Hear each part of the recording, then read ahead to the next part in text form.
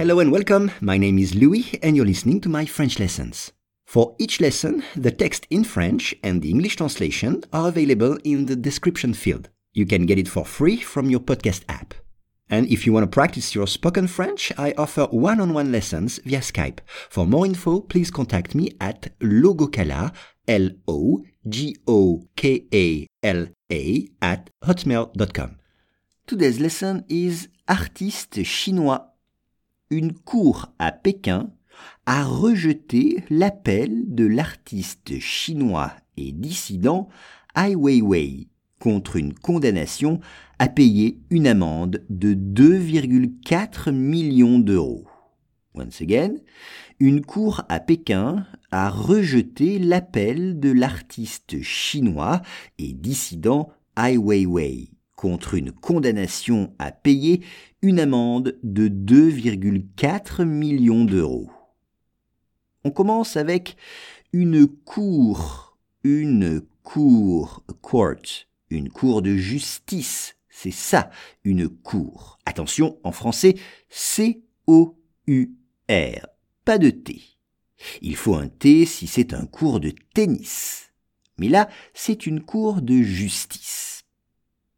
À Pékin, Pékin c'est Beijing en anglais, Pékin est la capitale de la Chine. Pékin est la capitale de la Chine.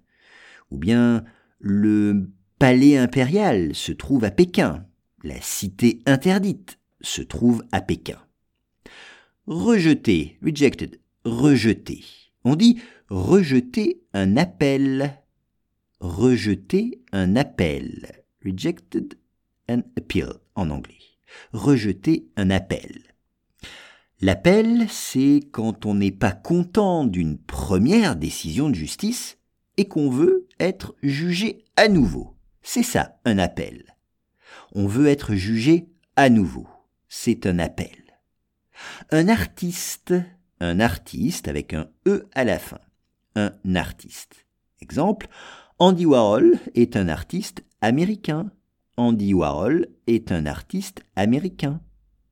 Ou Pierre Soulages est un artiste français.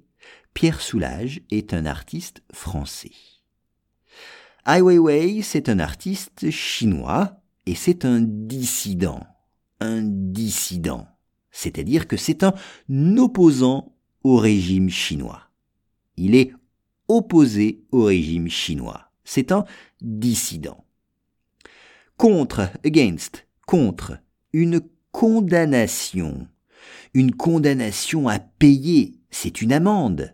Une condamnation à payer, to pay, une condamnation à payer, c'est une amende, fine en anglais.